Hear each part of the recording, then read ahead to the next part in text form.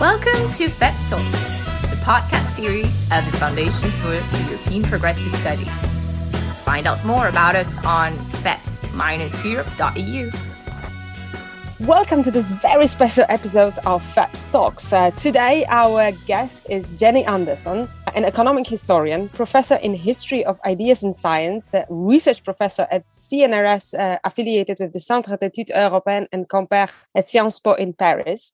Today connected with University of Uppsala, but previously also affiliated to European University Institute in Florence and Center for European Studies at Harvard. Very known to many of you as the author of social democratic history, especially when it comes to social democratic party in Sweden and social democratic parties in Scandinavia. Very, very, very many thanks for connecting with us in such a heated political period. Thank you. Jenny, we've asked you today because there have been many things happening, especially in Sweden, when it comes to Social Democratic Party and when it comes to social democratic government. Before we, however, connect with what's hitting the headlines of the news today, perhaps you would be so inclined as to tell us how this last decade came about.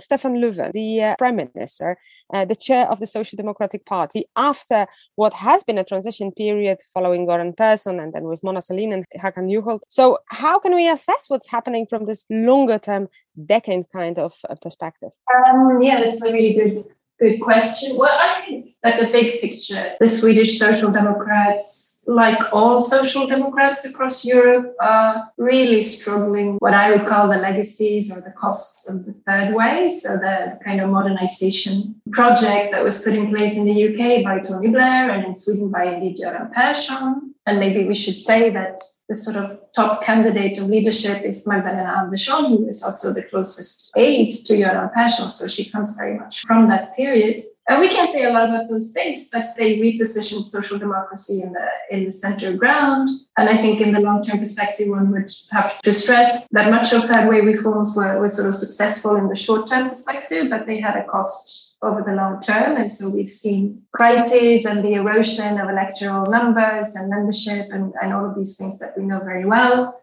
really for all social democratic parties. And the Swedes are not, I would insist, an exception. So maybe our crisis is less devastating in terms of electoral numbers than in other social democratic parties. It's true that Swedish social democracy still is hopefully around 20% or so. We're not quite sure. But comparatively speaking, this is better, of course, than, for instance, the Dutch situation or perhaps even the French. But it doesn't mean that we're not in a similar situation. I would really say I think we're in exactly the same situation as, for instance, the German Social Democrats. And I think it has a lot to do with the way that social democratic parties are really struggling to break out, particularly of the macroeconomic framework of the 90s and 2000. And this cripples their ability to think in innovative ways about social reform politics. And it also stops them in important ways from providing alternatives to the success story of the far right. So I guess that's kind of where we are at the moment. Now, in terms of Löfven, who has indeed been a leader of the party during a long decade, and I can see that he would want to step down and maybe return to calmer circumstances. But Löfven is a professional social democrat politician. He came from the trade union movement. It's often said of him that he's a trade unionist. So one of the things I think I would like to add is that he came from the Metal Workers Union, and the Metal Workers Union Metall is not any trade union. It's really the leader trade union that sets the mark, as we say in Swedish. And it's also the trade union that has unionized workers that throughout the post-war period were those that actually took the sort of better part of the Swedish model in the sense that they were at the top of the wage league. And so there was a lot of frustration in Metall with public worker unions. And so Stefan Löfven, trade unionist as he is, has always been sort of one of the hawks of the Swedish model. So he really is to be identified, I think, with the workers that actually took most of the gains of the so-called Swedish model. I'm happy to explain that further if you like. Now, he came to power in I guess, 2012 after a period that had been extremely turbulent. And so there was a very rapid set of successions in the party from Persson and then Mona Sahlin, who was very innovative in terms of introducing issues of diversity and multiculturalism, but who was very traditionalist in economic policy, very market-oriented. And then there was a very rapid turn and a really short interval with this party leader that many people have forgotten called Håkan Juholt. And Håkan Juholt was a brief left turn in the party. And it was, I think, symbolically extremely important, but it was an organizational failure. And so I think that Löfven's support came to a large extent from this kind of debacle, the way that the Juholt period was infused with a lot of optimism from important strands in the party that would have liked to see a turn to the left,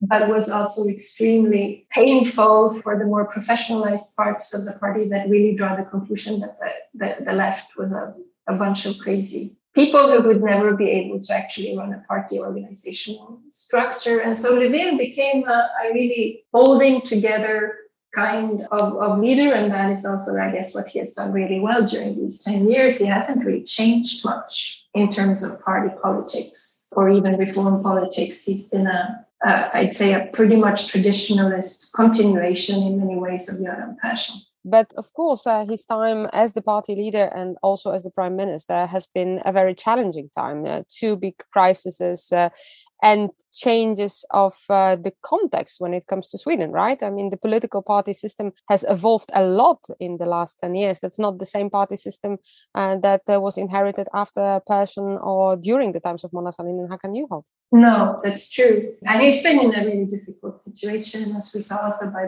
the governmental crisis of this summer, and a situation of what is really a minority government which cannot be sure, for instance, of the budgetary process, which has been one of the key concerns. Yeah, so one of the key changes in the Swedish electoral landscape is the growth of the Sweden Democrats, which is today the third or possibly the second, but the third biggest party. So that's one of the key changes. And the other change, I guess, has to do with changes on the right-wing side of the political landscape and a new set of possible alliances. I'm a little hesitant to say how sure we are of this, but I guess one of the key questions for the future coming election and also for the governmental crisis that we had this summer is how many and exactly which of the liberal right parties would actually go into a governmental coalition with the Sweden Democrats. So that, of course, has been the major parameter of the entire leadership period of Stefan Löfven. And in fairness, no other social democrat leader has really been faced with that situation. Let's talk for a moment about, indeed, this minority government, because I think that not for everyone across Europe, it is very clear how this government came to stand and why the crisis of the summer occurred. So if you could say perhaps a few words so that we could also feel the tensions that have been there for much longer than when it hit the headlines, of course. Yeah, so in the last election in 2018, there was no clear social democrat majority, and there was no clear majority with either of the traditional partners. So as the historian in me, I want to say that Swedish social democracy has never actually been in a clear hegemony or dominance over the party landscape. So this is a party that has a really long history of alliances. And traditionally, the partners of alliance in the post-war period were the agrarians of the Center Party, which were a social liberal party. Now, today, the agrarian Centerpartiet is more of a neoliberal party. They have very firm and rather dogmatic market-friendly stances. And the other traditional allies during the Persson era were the Greens, Miljöpartiet. Miljöpartiet is also a difficult kind of bedfellow for social democracy because they're not clearly, on issues of welfare policy, for instance, they're not clearly left, and they're oftentimes actually rather market-friendly, or they're pro-choice, as it were. And then, of course, paradoxically, one of the not close allies of social democracy is the left party, so the former communists. And so, long story in Swedish political history about the separation, of course, of social democracy and the early communists. And so one of the things that has really shaken the Swedish political landscape since 2018 and since the breakup of what we used to call the alliance, which was an alliance of the right liberal parties,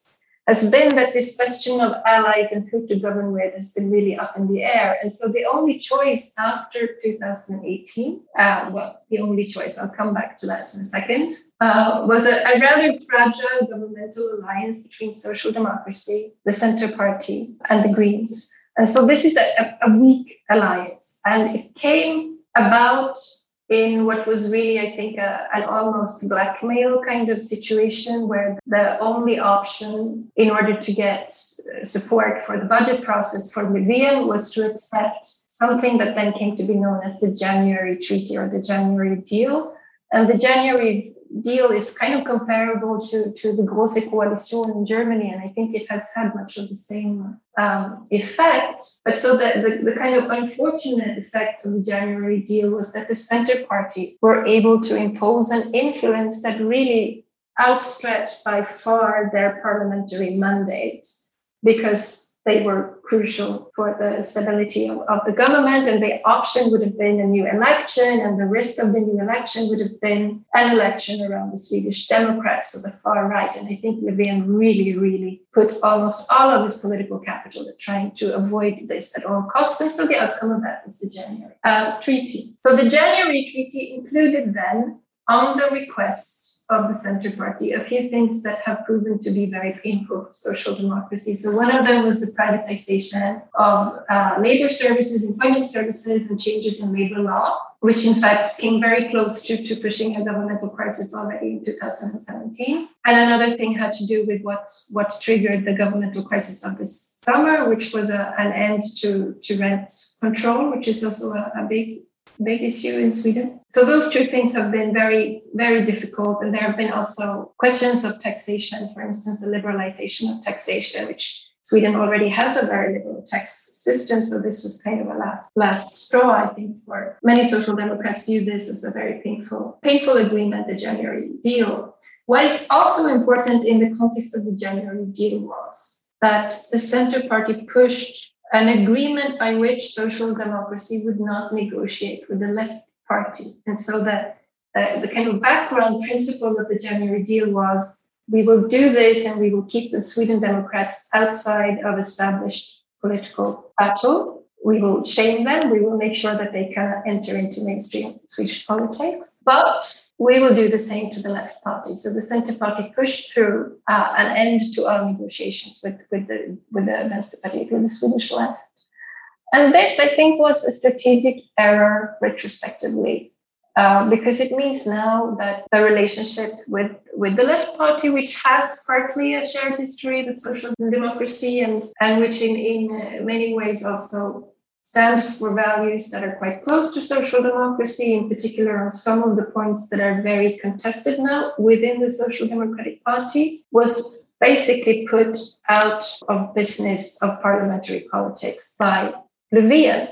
And so that left very hurt feelings. And the left party, in fact, since the governmental crisis of this summer, has done quite well. So at the moment, it looks like they will be very strong in the next election, and it's not a comparable situation for the Center Party. So in many ways, this became a very complex situation, and it really underscores that in an era of minority parliamentarism, which is true not only for Sweden, but actually all over the Western world, alliances are extremely fragile, and it means that it becomes extremely difficult to do reformist politics, which necessarily, I think, have to be thought over the long term. I think you're absolutely right about that.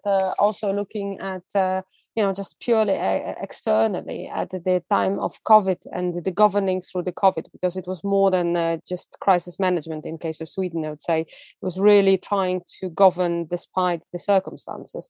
And you really see the effort by every single press release coming out with this policy is supported by all three parties, or this policy is really supported by two parties. So you really almost can sense this battle behind every single political movement that was done in this period. And talking about that, because I think whole Europe is living through the fear of the next wave. What will it do to economy? How we go about recovery? What's the picture in Sweden, just before we move to the discussion on the crisis, on the governmental crisis in itself? Because Stefan Löfven has been beneficiary of relatively good opinions when it comes to political surveys and opinion polls during the times of COVID. He was considered a stable prime minister, being able to govern through. You've mentioned the budgetary issues. Sweden went for very many adjustments, in fact. So how is the situation today? Because I would probably dare saying that Sweden went through the crisis also still as a country that had still a very strong state and state institutions. So it played quite differently than elsewhere in Europe, right? Yes, maybe. I personally think that maybe we need to let the jury be out for a while before we know this. But I mean, clearly COVID shifted some of the principles of macroeconomic policy. So we've spent during the COVID crisis. And so, yeah, that would indicate a return to a sort of more active welfare state and at least shaking up some of the sort of holy cows of budget policy. And I think many of us hope that that would now turn out to be applicable to areas that are not immediately pandemic and that perhaps are related to spending in other welfare areas, because there are still a lot of things that we would arguably need to spend on. I mean, I think it should be remembered also that Sweden, before the pandemic, had a surplus. A lot of municipalities and regions in Sweden, due to the strict budgetary rules, were actually running surpluses. And so there were funds, but the funds were not being spent. And that was a debate that I think social democracy really did not want to have. And at least personally, I think that a budgetary surplus that is not actually used for taxpayers' benefits is as much a problem as a deficit. So there's a sort of silent conversation, I think, that needs to be had with the next party leader about the principles of macroeconomic policy. But it's clear that COVID and the pandemic released massive funds for welfare spending. And, I guess we will have to see what happens as the pandemic filters out, if it does or not. I'm not sure that it really signals a kind of return to a strong welfare state, because I think it matters what we spend things on. And I'm not sure that emergency spending in times of COVID is exactly the same thing as returning to a more long-term, stable refinancing of essential welfare services, which is what I think would be necessary. This issue concerns a much larger issue, which has to do with privatization and marketization in the welfare state, but I'll maybe not say so many more things about that, because I wanted to return to this question of stability and so on, and the popularity of Löfven. So Sweden has had a comparably successful pandemic time. Economically speaking, the Swedish economy is not in the same pitfall as for instance, what the American economy or parts of the European economy. And I think to many Swedes, life in the pandemic has been not normal, but a new kind of normal. So people working from home, but actually finding that quite relaxed and quite pleasant. We have not had to endure the sort of really painful lock-ins as in other European countries. So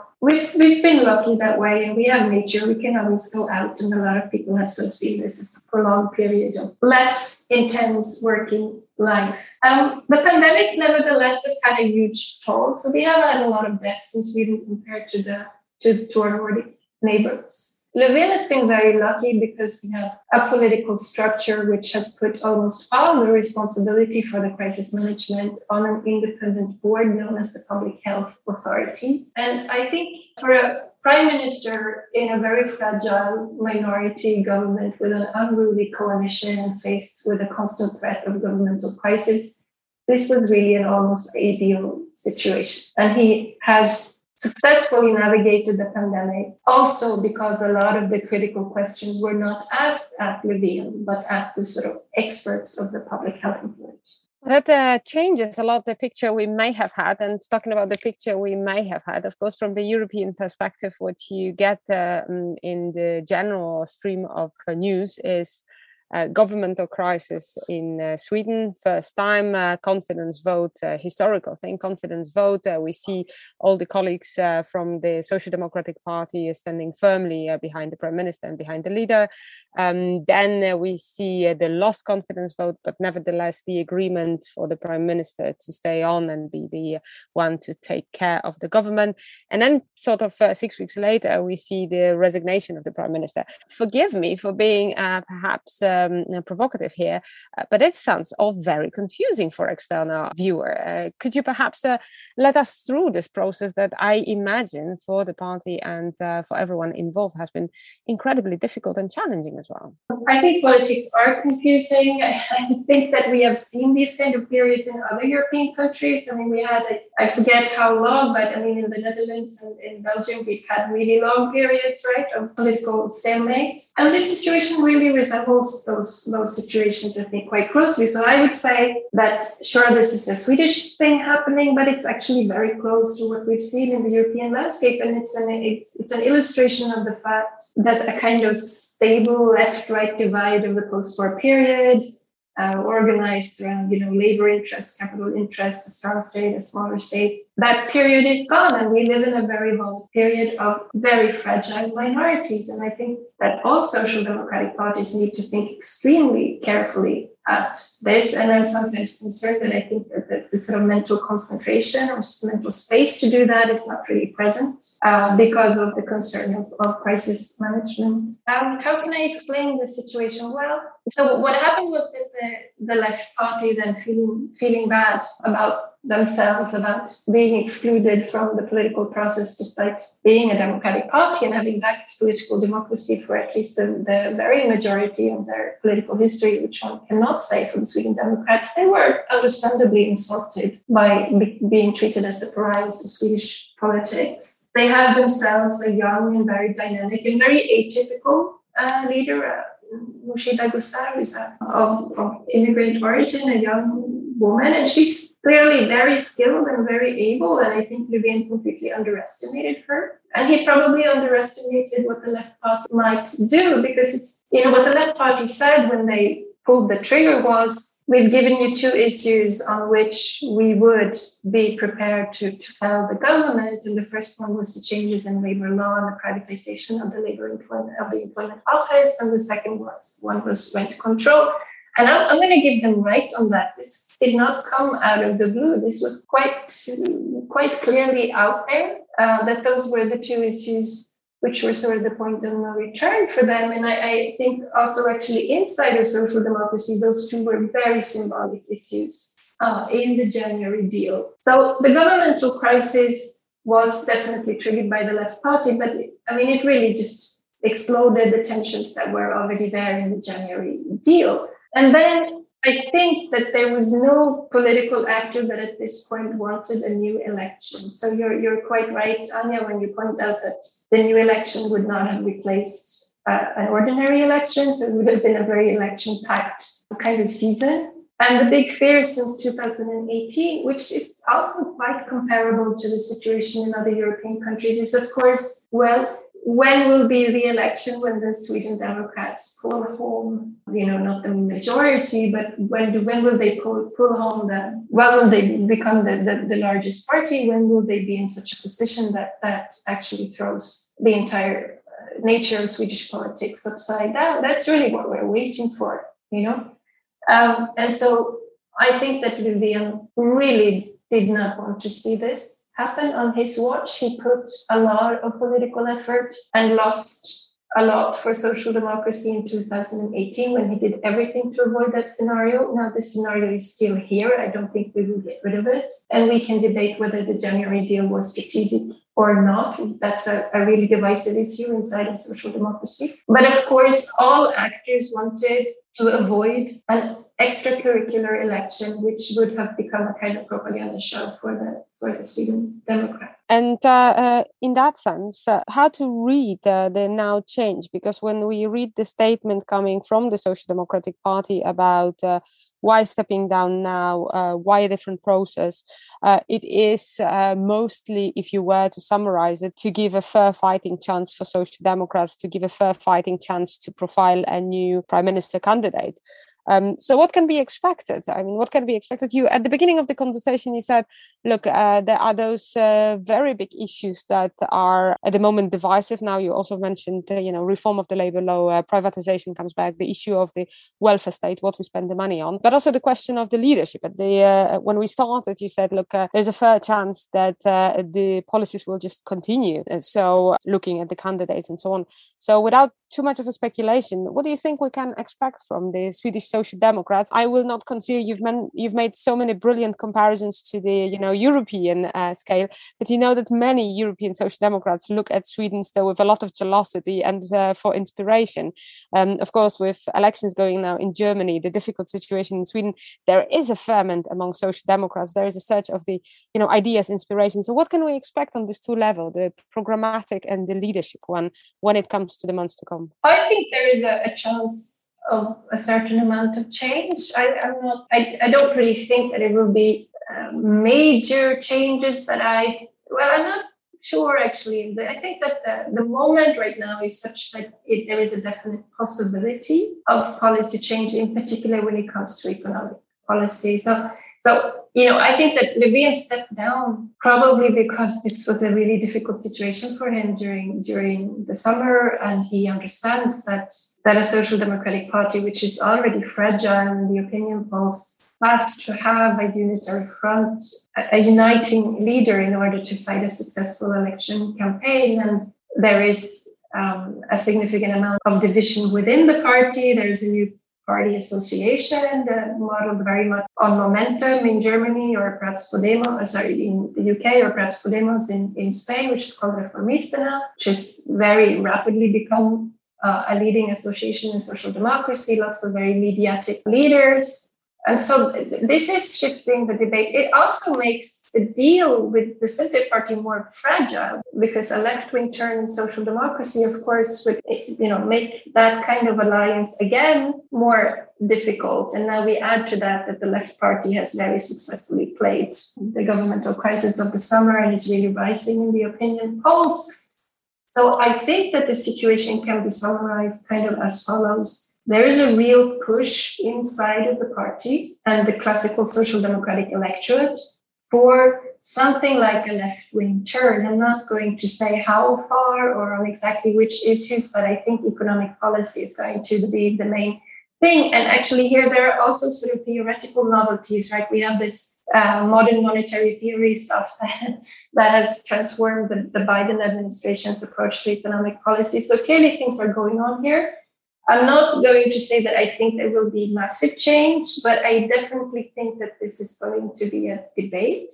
And in all likelihood, I think that it's quite likely that the only real candidate is going to be the actual finance minister, Magdalena Andersson. And she, I think, is extremely aware of the need to then navigate, on the one hand, some steps to the left on some of the economic policy issues, which, by the way, I actually think that the Social Democrat leadership in the aftermath of the pandemic, but also falling back on what we learned from the financial crisis and the immigration crisis and so on, actually are also starting to re-evaluate, even if it's sort of been a really slow process. So there's that on the one hand.